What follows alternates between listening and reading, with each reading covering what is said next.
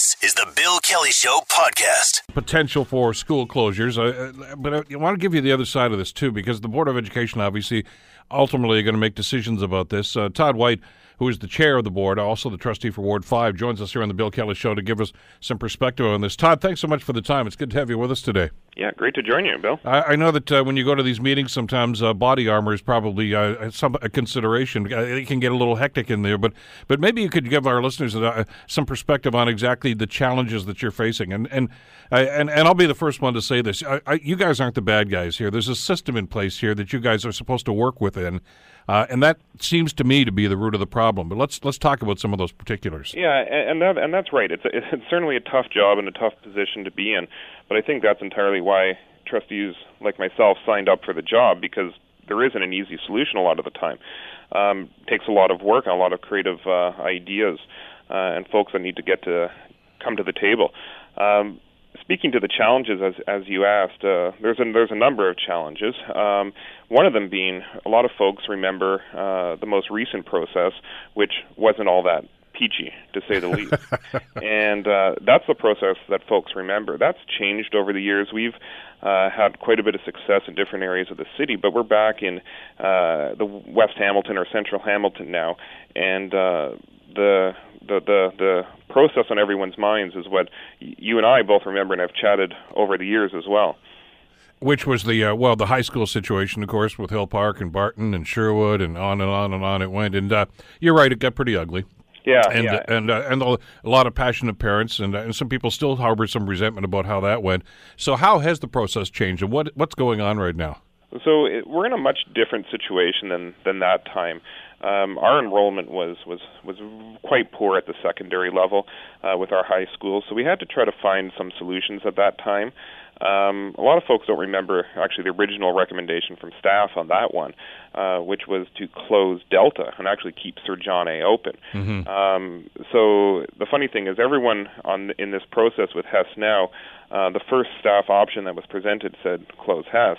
The original staff option on the high schools was actually keep Sir John A. open. It went the other way. So that's been the focus of the discussions, is that initial staff option.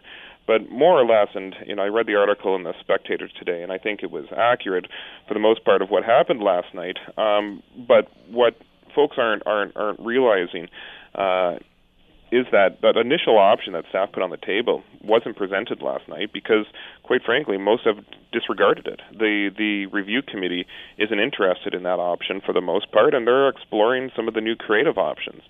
But folks still have that pending suspicion in the back of their minds that initial option is going to somehow resurface and will become the focus or the end result. Yeah, but from what I'm hearing from David Heska and from Shamso Elmi, who joined us earlier in the program, is they want to hear that from the board. They want to hear that's off the table. That's not going to happen. Yeah, and I think that's reasonable. The problem with the process, though, is we have a review committee doing the work. I don't, as a trustee, want to influence that. If I'm going around communities saying I like this option, I don't like this option, we won't do this. Well, it's, to me, that creates a very disingenuous process, because we're now predetermining the outcomes. We want to give the review committee and the volunteers the ability to explore whatever they want. We don't want to take things off the table. We want to give them the autonomy to search and discover whatever they want to do with no limits. So that's what we want to create. The minute this report gets put down in front of trustees, by all means, I'm sure you and I will chat, and I'll tell you very precisely what I think. That's coming. As you always have. That's a given, Todd. We understand that. Listen, I know you don't want to influence the process, but I'm intrigued, though, by what came up at the meeting last night as one of the alternatives, and David just mentioned it to us a couple of minutes ago, about perhaps if there has to be a new construction, if that's the way the board decides to go, what about the property of John A. Macdonald? I mean, I know that it's slated for closure, but that's a pretty big chunk of land. Could you parcel that off if it's going to be surplus? Would you consider that as an option? Is it viable as far as you're concerned? Absolutely. And those are the type of ideas that we want to create. So look outside the box. It's hard to say to folks when you look at 9 schools in a cluster in a particular area and ask them to create different scenarios. Automatically you look at what exists and try to tweak it. Whereas we often ask the questions, and it's hard to have the discussion, which is just kind of remove all the schools, just pretend they're not there, and how would you recreate your community if it currently wasn't there? What do you need? Do you want a K-8 school? Do you want a K-5 school? Do you want it on a larger piece of property? Do you want a larger school, a smaller school? You can answer all of those questions. The neat thing about the Sir John A. property, and why I'm glad the review committee's starting to have those discussions, is that it has a lot more acreage than Hess Street School, which is only a bit over an acre in size. Strathcona School, about 5 blocks or so to the west, is on 1.1 acres. So there's expansion issues in terms of the enrollments there and the possible growth into the future. So finding a piece of property where you can have a playing field and you can have the amenities that most schools have and deserve, I think is a huge benefit for those communities. When you look at the schools that are under consideration right now in this review, and we've talked about Earl Kitchener, Central, Dr. Davie, Kathy Weaver, Queen Victoria, Bonetto, Ryerson, Strathcona, and of course Hess Street, as we've just mentioned. Is there an inevitability here that some or one of these are going to close? Because I know one of the options that David talked about is everything stays open. Is that viable? Yeah, I think it is viable. I don't think you're going to see a straight closure. You can't guarantee that. Obviously, there's 11 trustees, and it's democracy, that will prevail in the end. But for the most part, I'm not noticing a lot of interest in just close one school. So if something does close, it would be more of a rebuild in terms of infrastructure, or nothing at all. And we're not predetermining that something has to close either. The overall enrollment of the 9 schools is 82% right now. That's not poor. We have areas that have gone through reviews that are lower than that. So there's nothing that forces us to close a school. But once again, the reason why we've put this review forward is that there are possibilities. There is the ability to rebuild certain schools, consolidate if that's the will of the communities. If it isn't, then let's invest in the current model. But we don't want to start spending money on the current model if there's a desire for something else. Well, let's talk about the money, which flows obviously from the province, from the ministry in a situation like this. Some parents are concerned that have contacted me, Todd, and suggesting, well, the board's inclination is to build something because there's money available from the board, from the ministry for new construction, but not necessarily for retrofits. Is that true? Yes and no. The ministry has actually increased significantly the amount of money for retrofits in the past couple of years, not to the tune of $10+ million that you can focus on one building, but there is money there for retrofits. There is also a much larger pot of money, and that's what you're hearing, for consolidation opportunities. And that's where our board has been very successful over the years in putting forward business cases. We've attracted upwards of about $140 million in the past 5 years in extra funding. That's funding that wouldn't have come to Hamilton at all. So this opportunity right now is once again why we put it forward, to ask communities, if you would like to go down this path, do you want to take advantage of this opportunity or not? And if the answer is no, we can invest in what we have, or we can start looking at that other model. And I've used examples in the past of communities, most recently in, say, Stony Creek or Flamborough area, where they've decided to close a number of schools and rebuild all of their infrastructure. And those tend to be those old Wentworth board schools. And that was done in a very non-confrontational way, and is producing an outcome that actually, in fact, they're begging for the most part. As part of this review, I assume then you're looking at structures and determining, whether or not these things are viable in the long term, vis-a-vis the work that needs to be done. I mean, do these schools all have good bones? Are they structurally okay? Most of them are. I mean, they're not. None of them are at in a condition that you're not going to put any money into. They're all we're able to retrofit most of them if we wanted to, and if we made it a priority, which is what we're hoping to do in this process. But all of those questions will be determined pretty much by the end of this year. And also, it's not a rush either. And in other reviews, the situation had been so bad that we had to make decisions, and everyone felt backed into a corner. There's no rush in this case. There's nothing that trustees are going to jam through a proposal come June just for the sake of getting something done. We can take our time and do this right. What are there any? Well, I'm going to use a phrase here that I know is going to be a little, cumbersome to some people. But when we were doing the high school review, this is some years ago. As a matter of fact, it might even have been before you were on the board. There was a feeling by some of the parents up on the mountain here that when you're doing the high school review, that, for instance, Westmount was an untouchable. That's going to stay no matter what, and everything else and that really bothered an awful lot of the parents. Are there untouchables as far as you're concerned with the schools on this list? No, I think it's pretty apparent from a feasibility perspective of what is likely going to stay. When you look at the 9 schools, 3 of them are new builds within the past 10 years. So you look at that infrastructure, and obviously we have to go to the ministry and make some proposals. It would be pretty unlikely, I would say, that the ministry would approve us closing a facility that cost $10 million, and that was spent over just the past couple of years. That isn't necessarily logical. Yeah, like Dr. Davey. Yeah, like Dr. Davey, Kathy Weaver, Queen Victoria. Yeah. So those are examples of that. But then there's other examples where 2 or 3 of the buildings of the 9 are deemed either historical or on the list of interest to be deemed historical. So there's a component there as well. So all of the options are on the table, but I think it's pretty apparent what's likely and what isn't likely in that sense. But those communities are still at the table because they're asking themselves, what's the logical boundary for their communities? What are some upgrades that we can perhaps provide in the green space in their neighborhoods? And then they can ask, and make requests for something as simple as, let's take out 8 parking spots and put in more green space because we're on such a small footprint. And we want to hear that. As insignificant as those comments are or appear in the grand conversation of school closures, for some communities, those 8 parking spots and an extra little bit of green space is actually a pretty big deal. Sure is. Todd, we'll leave it at that for time being. I know there's going to be another meeting on this, and I know you and I will talk about this again. Thanks for this today. Look forward to it. Thanks, Bill. That's Todd White, of course, who is the chair of the board for the Hamilton Board of Education. Sue Dunlop is the superintendent of education at the Hamilton Wentworth District School Board and also attended the meeting last night. Sue joins us on the Bill Kelly Show. Good morning, Sue. How are you today? Good morning, Bill. I'm great. How are you? Good. As I was mentioning to Todd at the beginning of our conversation just a couple of seconds ago, I know there are a lot of upset parents, concerned parents, and you heard from them and have, I'm sure, been hearing from them over the last little while. But I wanted to ask you about the system itself, and because as I said to Todd, you're basically your job here is to work within the parameters that the ministry sets here.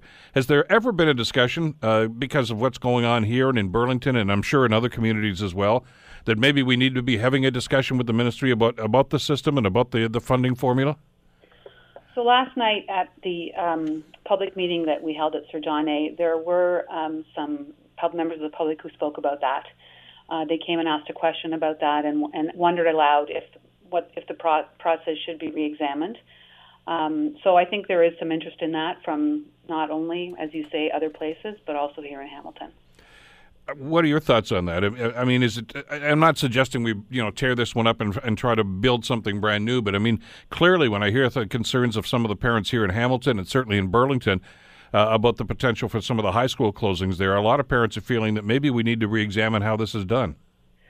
So I'm an employee of the HWDSB, yep. And I'm following the ministry legislation and policies as they're in place right now.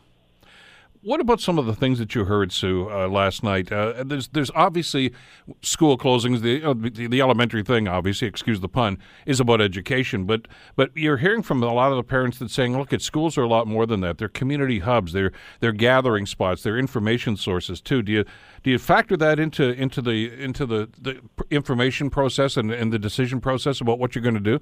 So I can tell you that the Pupil Accommodation Review Committee, which is made up of parents and staff and community members that has been meeting over the past few months, they're very, very interested in the concept of community hubs. We've heard loud and clear from them and also from other parents that they do want to see more community hubs in schools. And the Ministry of Education has also said, very recently Mitzi Hunter sent something out about how they really want to encourage those community hubs. So that is something we're hearing, and we're always interested in working with partnerships.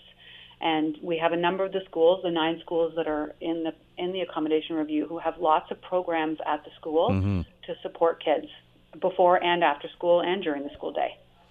And we've heard from those, and I guess that's why there's so much passion about what's being said here at the meeting last night, and I'm sure at subsequent meetings, that they rely on those programs and that support that you're offering for them now, and they feel as if they're going to be abandoned if you take that away from them, and they have to travel someplace else.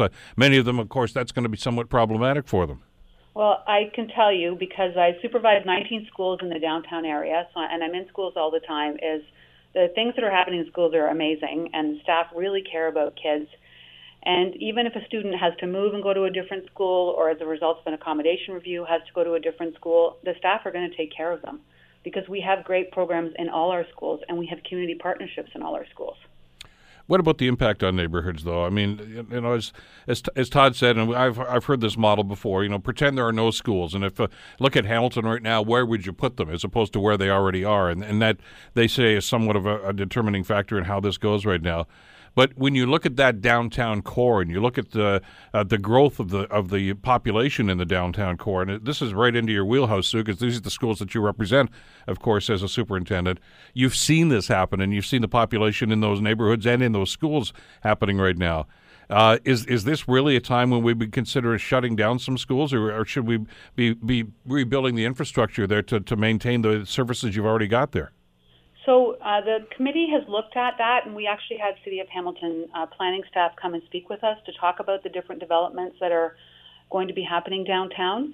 And from what we heard, planning is in the preliminary stage, and so it's unclear what dwelling units and all those kinds of things might actually look like at this time. So we're basing our enrollment projections on the best information we have right now. And those enrollment projections don't show a huge increase in kids coming to the downtown area for schooling. But we don't know what's going to happen at PRH yet, or in the Barton Tiffany neighborhood. We're not quite sure even what's going to be built there, are we? Well, that's what we heard from City of Hamilton staff.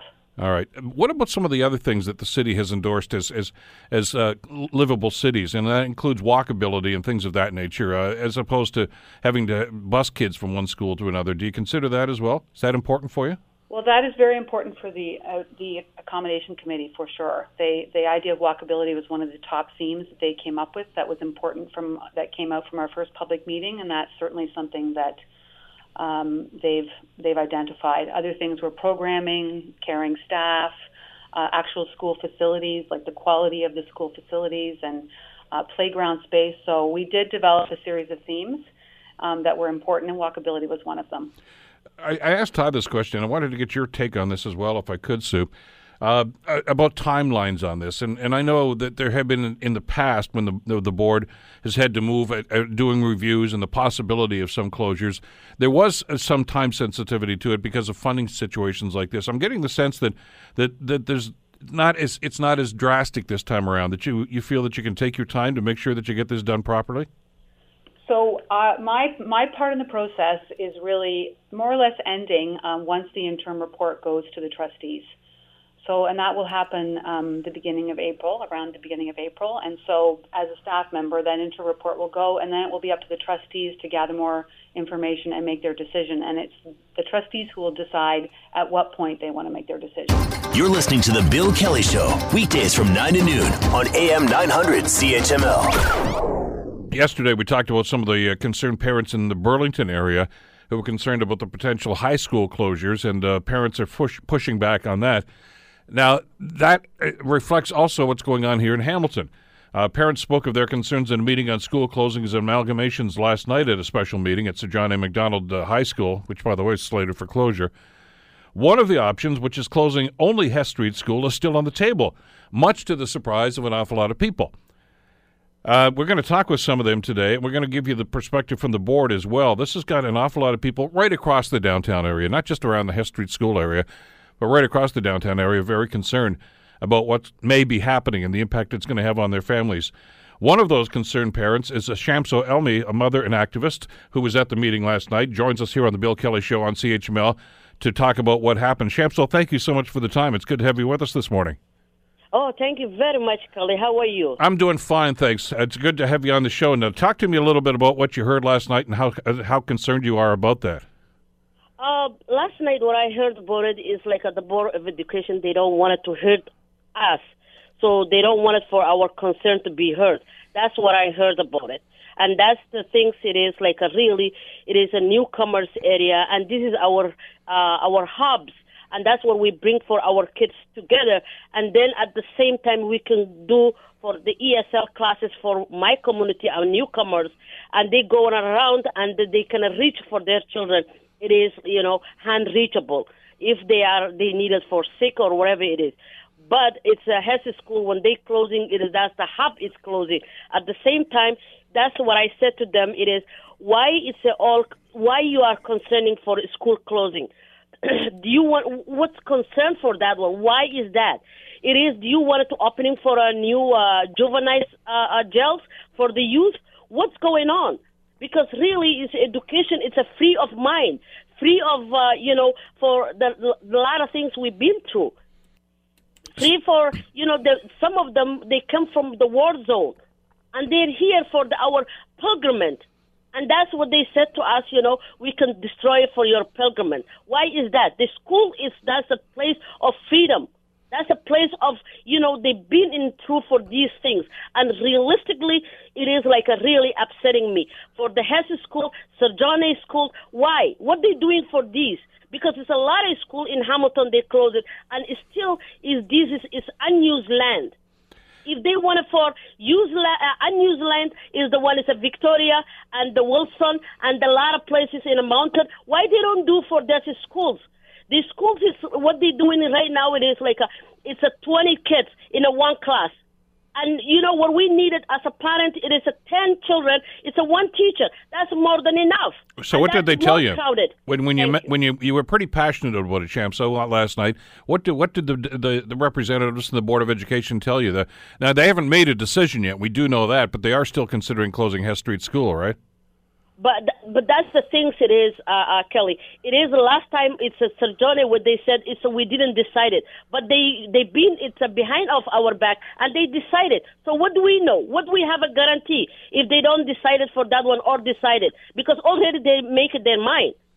So you think they've already made up their minds then? Exactly, and that's it's a retiring.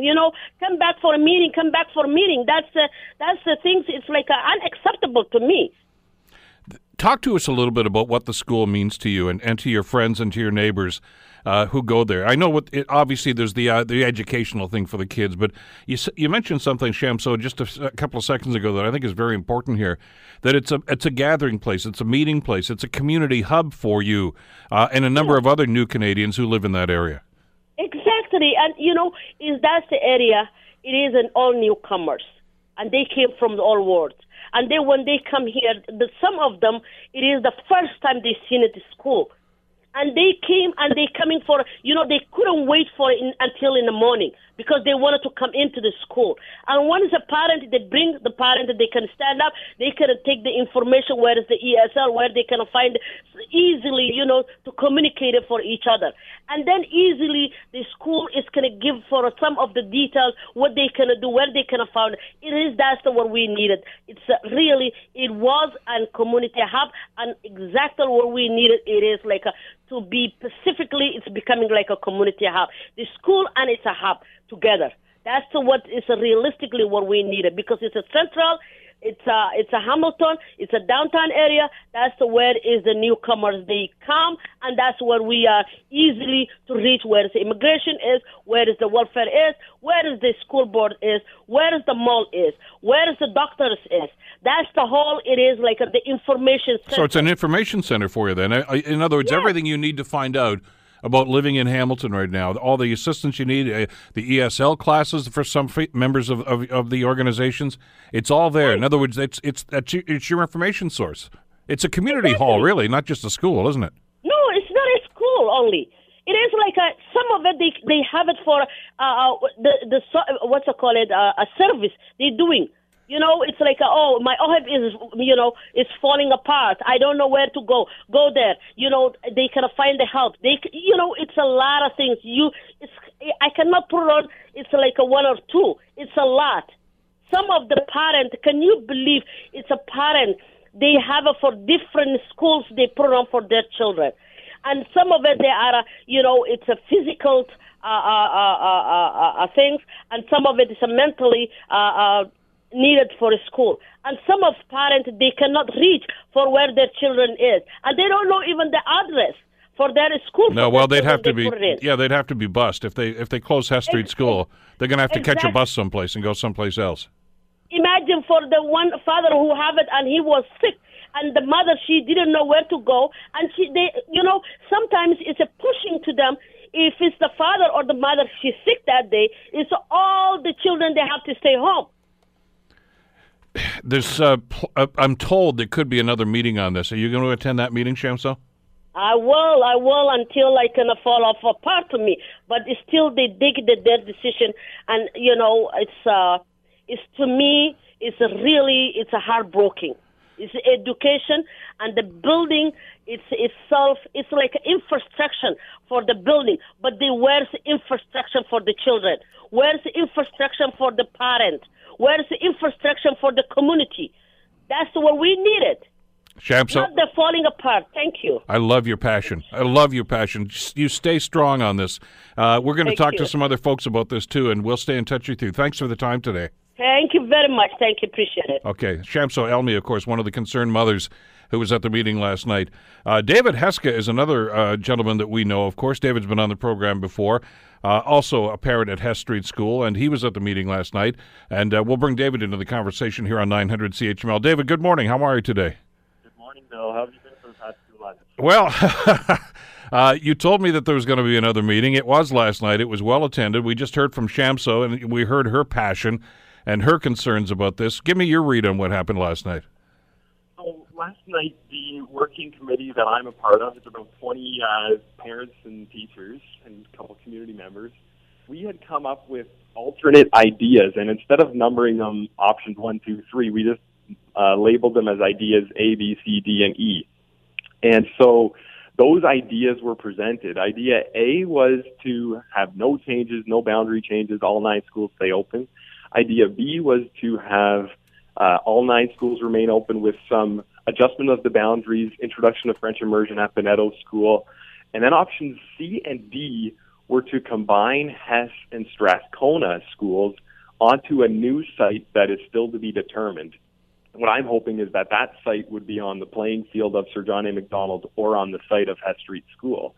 And then option E was something that some parents had suggested about really messing with schools in the south, which is Earl Kitchener, Central, and Ryerson, because those schools are overpopulated. They wanted that option E was to close those 3 schools and introduce 2 schools instead. So I think the position that I'm taking now and that I'm hearing from a lot of the Hess parents is we want a community hub and a school to remain in our neighborhood. Well, we certainly heard that from Shamso. Was that the tone of the meeting last night? The tone of a lot of parents were concerned, and others had said, well, where is option 1? Why are we only talking about ideas A, B, C, and D, and E, and not talking about this idea 1 that was to bus all of the students from Hess to Bonetto? And so I think the confusion was when the superintendent answered the question and said, yes, that option is still on the table. What I'm hoping at our next working committee meeting, we can have a discussion that says, do we as this committee think that option 1 should be not endorsed, or is the consensus around this table that we don't agree with option 1? And I think we'll see how that discussion plays out. But I think that the ideas A, B, C, and D, and E that were presented last night will probably be the core of where this is going. But I've been surprised in the past, so I'm not. No kidding. Well, you've been surprised because here you are having this discussion.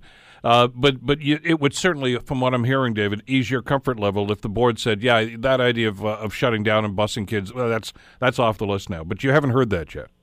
That's correct. Because and if the board or the trustees, when the ball gets passed back to them, if they were to come out and to say, we want to prioritize, like the community meetings have all said, and like the working committee has always said, the top priorities for people are walkability and community hubs. We want schools that are in people's neighborhoods. And so I think that some of the frustration last night was that parents didn't hear that from the school board. They heard, well, option 1 still exists. This is very similar to the segment I did yesterday with Miriam Mead Ward, a city councilor from Burlington. She was in with us yesterday. I don't know if you heard the segment, David. And her concern, well, there's a number of high schools that are on the list with that board, but one of them is Central High School, which is right downtown. And those things you just talked about, and as you've talked about in the past with Hess Street School, are primary on the list of those parents, too, is walkability is one, and, of course, the resurgence of downtown. And just as people are moving to the downtown core in Burlington, we already know that downtown Hamilton actually is one of the most incredible population growth areas in the city over the last 8 or 10 years, and that's going to continue with some of these developments. It boggles the imagination that they would actually close schools down that are within that neighborhood. And I think that one of the questions that someone else from the public asked last night was regarding, has the school board considered what the impact of the Barton Tiffany development would be, what the impact of the waterfront Pier 8 development will be, and the answer that is continued to be talked about as well. The city doesn't have all of their planning yet done. We don't know exactly how many units are going to be included, but yes, we've included those projections in our numbers. And I chuckled under my breath because the city hasn't provided the school board with any sort of projections, and so the very lowball estimates that the school board is estimating is that there will basically be 0 to very few families that move into all of these developments. And I think that's apart from this whole process. But we as a city need to think, what is the best case to make our city vibrant and downtown vibrant? Is it to have only single-bedroom condos, or is it to also have homes like the one that my wife and I and kids live in that are in the downtown that provide areas and homes for people, new refugees or low-middle-class people to live in that have access and want to be in this walkable community? Well, it's interesting. Yeah, their response is rather interesting because my understanding was when you look at that development that's supposed to happen down at Pier 8 and the Barton Tiffany area, the city doesn't have any numbers because they've just sent a request for proposals out right now. I mean, they don't quite know what's going to happen there or when it's going to happen until they hear from the private sector and from developers. So I don't know how they could even gauge what those numbers might be. But I'll tell you what, I'm going to talk with Todd White in just a couple of minutes. We'll certainly get into that with him as well. But, you know, our Shamso Elmi, who was with us just a couple of seconds ago, David, who I know you know her, and she was at the meeting last night as well, also talked about the impact this has on immigration and the people that are moving into the core, and how this is really a community hub for them. It's a gathering spot for them. It's almost like it's a community center as much as it is a school. And that's the same sort of thing that you were talking about before. I mean, she's referencing it from the standpoint of new immigrants, new Canadians into this area. But even folks like yourself and other families that are in there too look at this place as not just a place that's you're there from 8:30 to 3 o'clock. This is an active center for this community for a lot more time than just the 6 hours of school. Yes, exactly. It's the place where the Muslim Basketball Association does some of their sports in the evening time.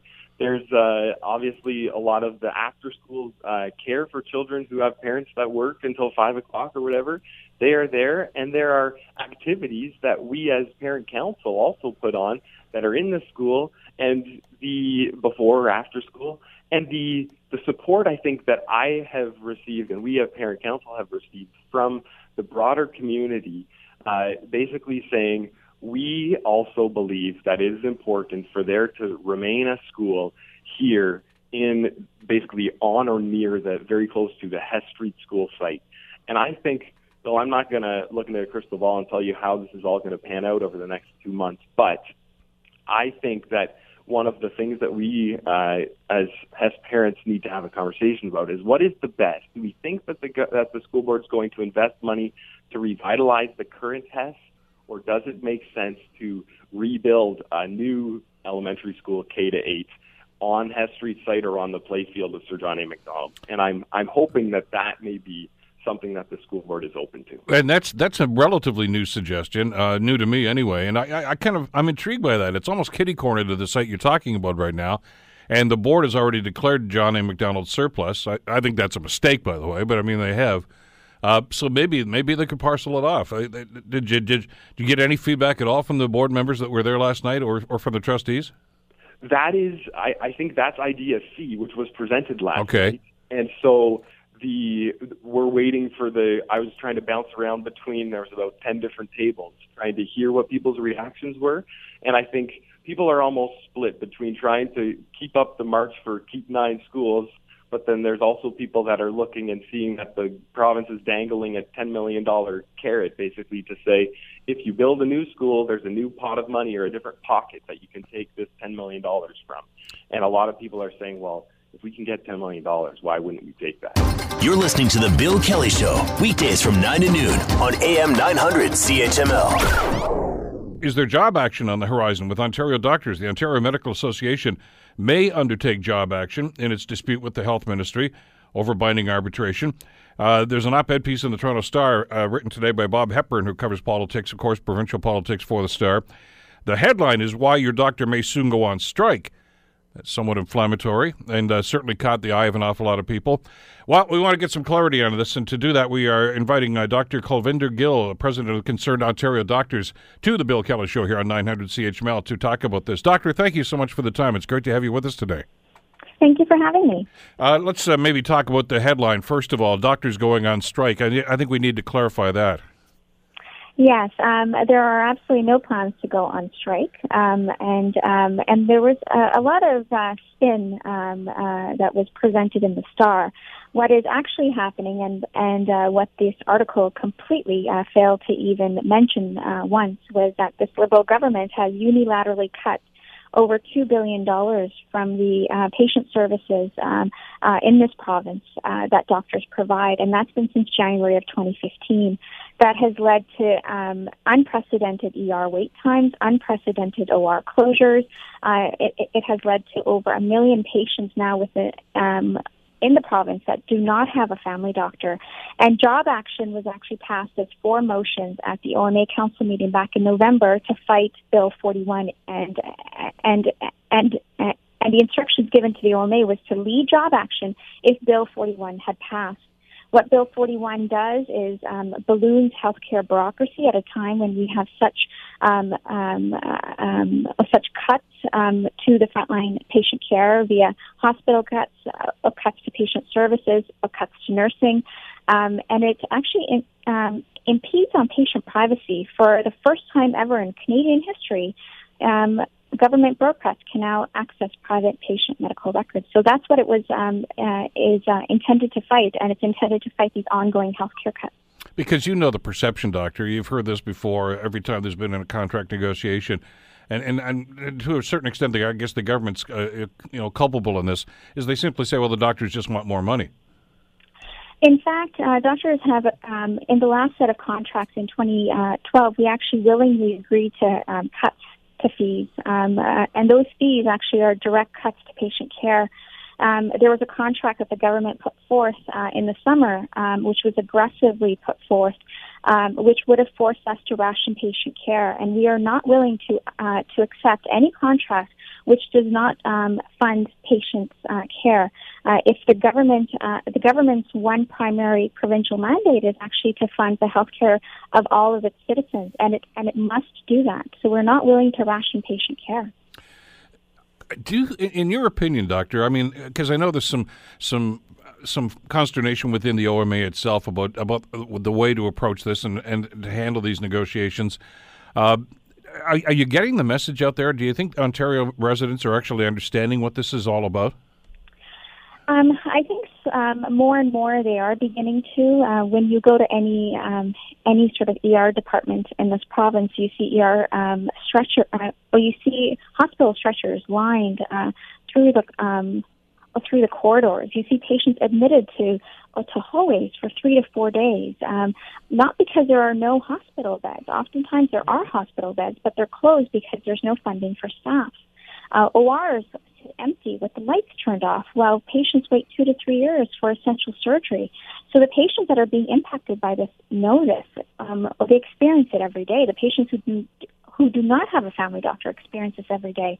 But the message is getting out there more and more. But what we're finding it more and more difficult to do is actually counter this ongoing spin that government is attempting to throw out to to basically take away from their mismanagement of healthcare, from their utter neglect of patient care in this province. Patients are suffering and dying, waiting for essential treatment, and that's the direct fault of this Wynne government's senseless policy.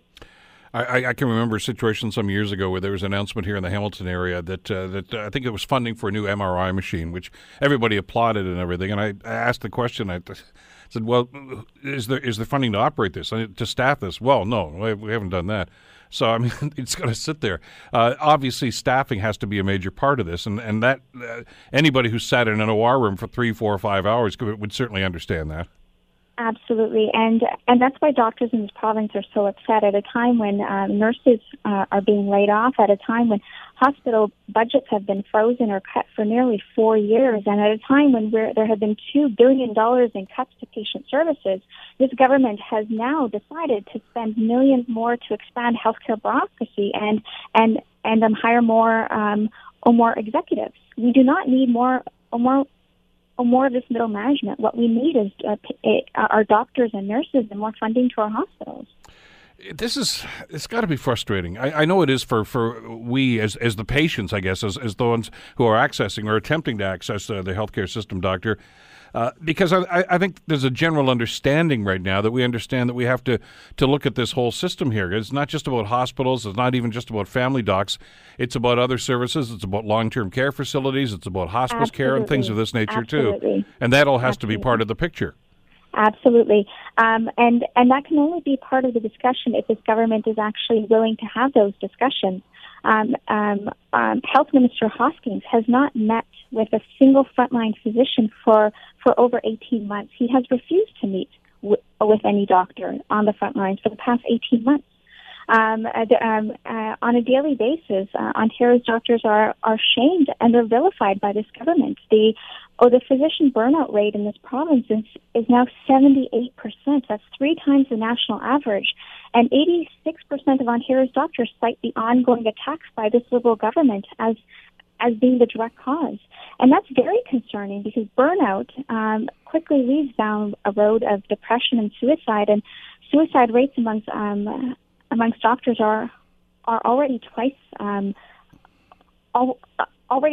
the general population. So this all should be very concerning.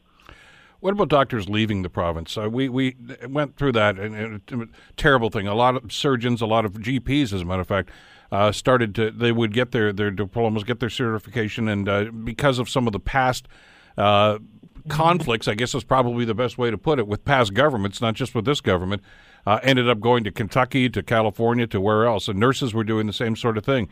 Right. Is that still continuing? Yes. In fact, since October of 2016, nearly 200 family doctors and specialists have either closed their clinics, decreased their patient services, or actually left the province as a direct impact of these healthcare cuts. And that's impacted the direct access and care of 250,000 patients already. The reason I'm asking is because I just drove past a clinic the other day that I know for many, many years had 3 specialists in it, and there's only one there now. And I'm wondering what happened to the other 2. And I think this is not supposed to be happening here. We need more. I mean, as we're aging, obviously, we need more medical assistance. Absolutely. We have a silver tsunami coming where the baby boomer population will be actually requiring more complex care.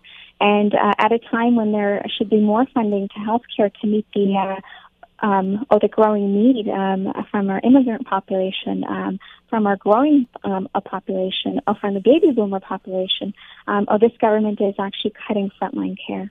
All right, let's talk about the elephant in the room when it comes to these negotiations, if we could, Doctor, and that is something that I know that you and the OMA have been looking for right now, and that's arbitration. I mean, other workers, police, emergency workers, things of that nature, all, of course, are not allowed to strike. We get that. But the other option for them, of course, is binding arbitration.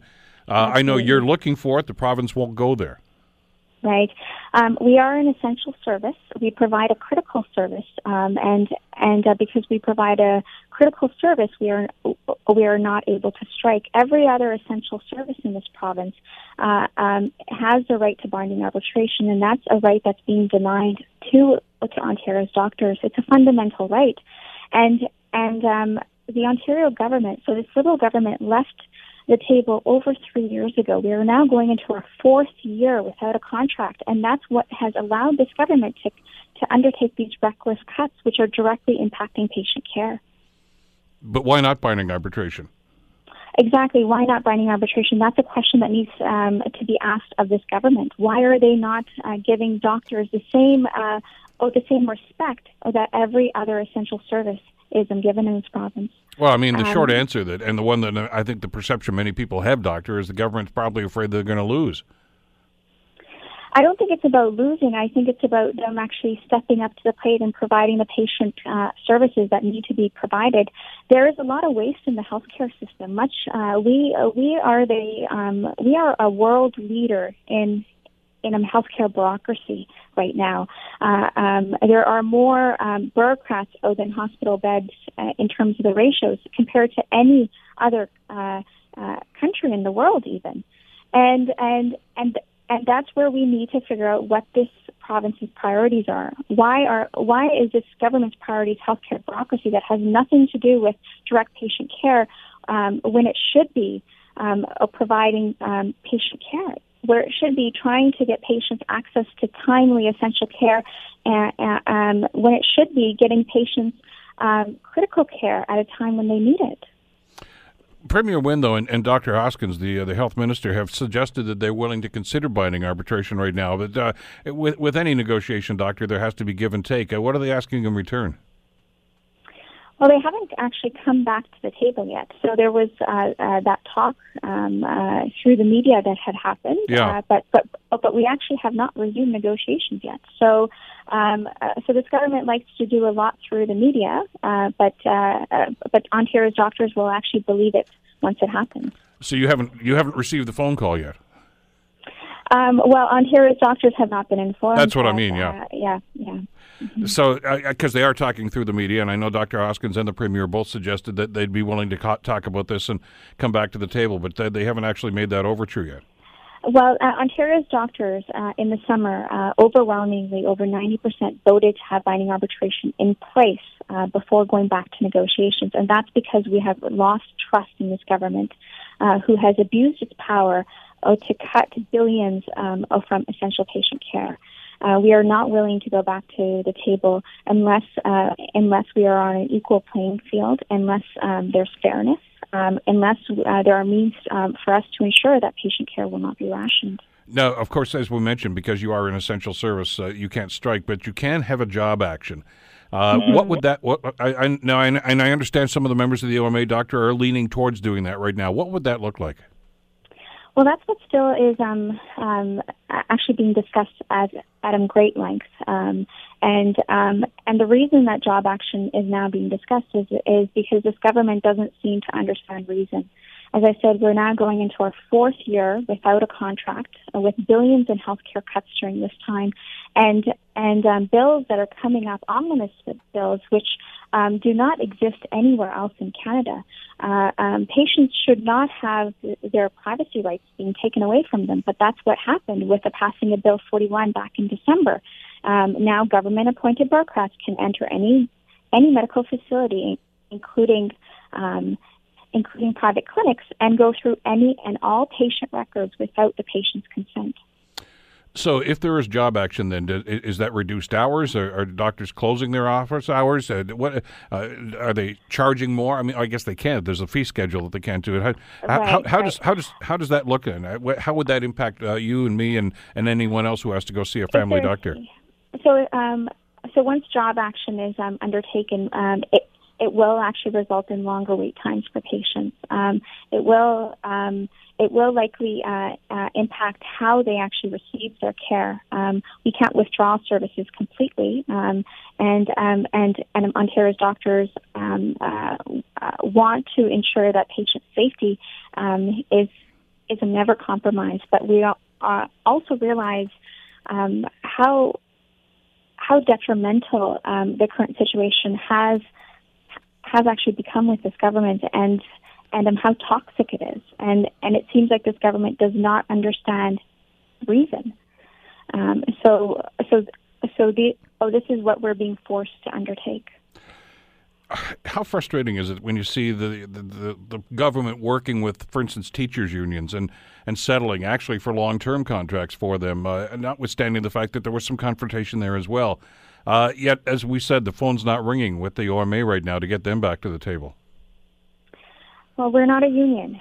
We don't have the bargaining power that unions have. We are an association, and in the past that has worked well with governments that actually respect the services that we provide. As I said, we have a government that's extremely arrogant.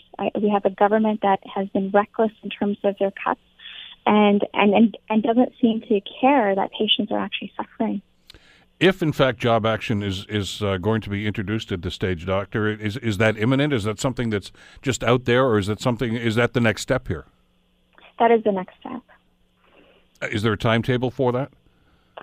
There has been no timetable set yet, and the government has the ability to stop all of this. They can simply go back to the table, offer Ontario's doctors binding arbitration, a fair dispute mechanism, which is provided to all other essential workers, and they need to repeal Bill 41. They need to repeal bills that impact patient privacy. The Bill Kelly Show, weekdays from 9 to noon on AM 900 CHML. Canada may be known for its landscapes and friendly people, but beneath the surface lies a darker side of crime, history, and the paranormal. Since 2017, the award-winning Dark Poutine podcast has explored the shadowy corners of the Great White North and beyond, delivering chilling tales from a uniquely Canadian perspective. Hosted by Mike Brown and Matthew Stockton with over 300 episodes and fresh releases every Monday, Dark Poutine is your weekly ticket to the creepier side of Canada. Listen to Dark Poutine on Apple, Spotify, Amazon Music, or wherever you get your podcasts.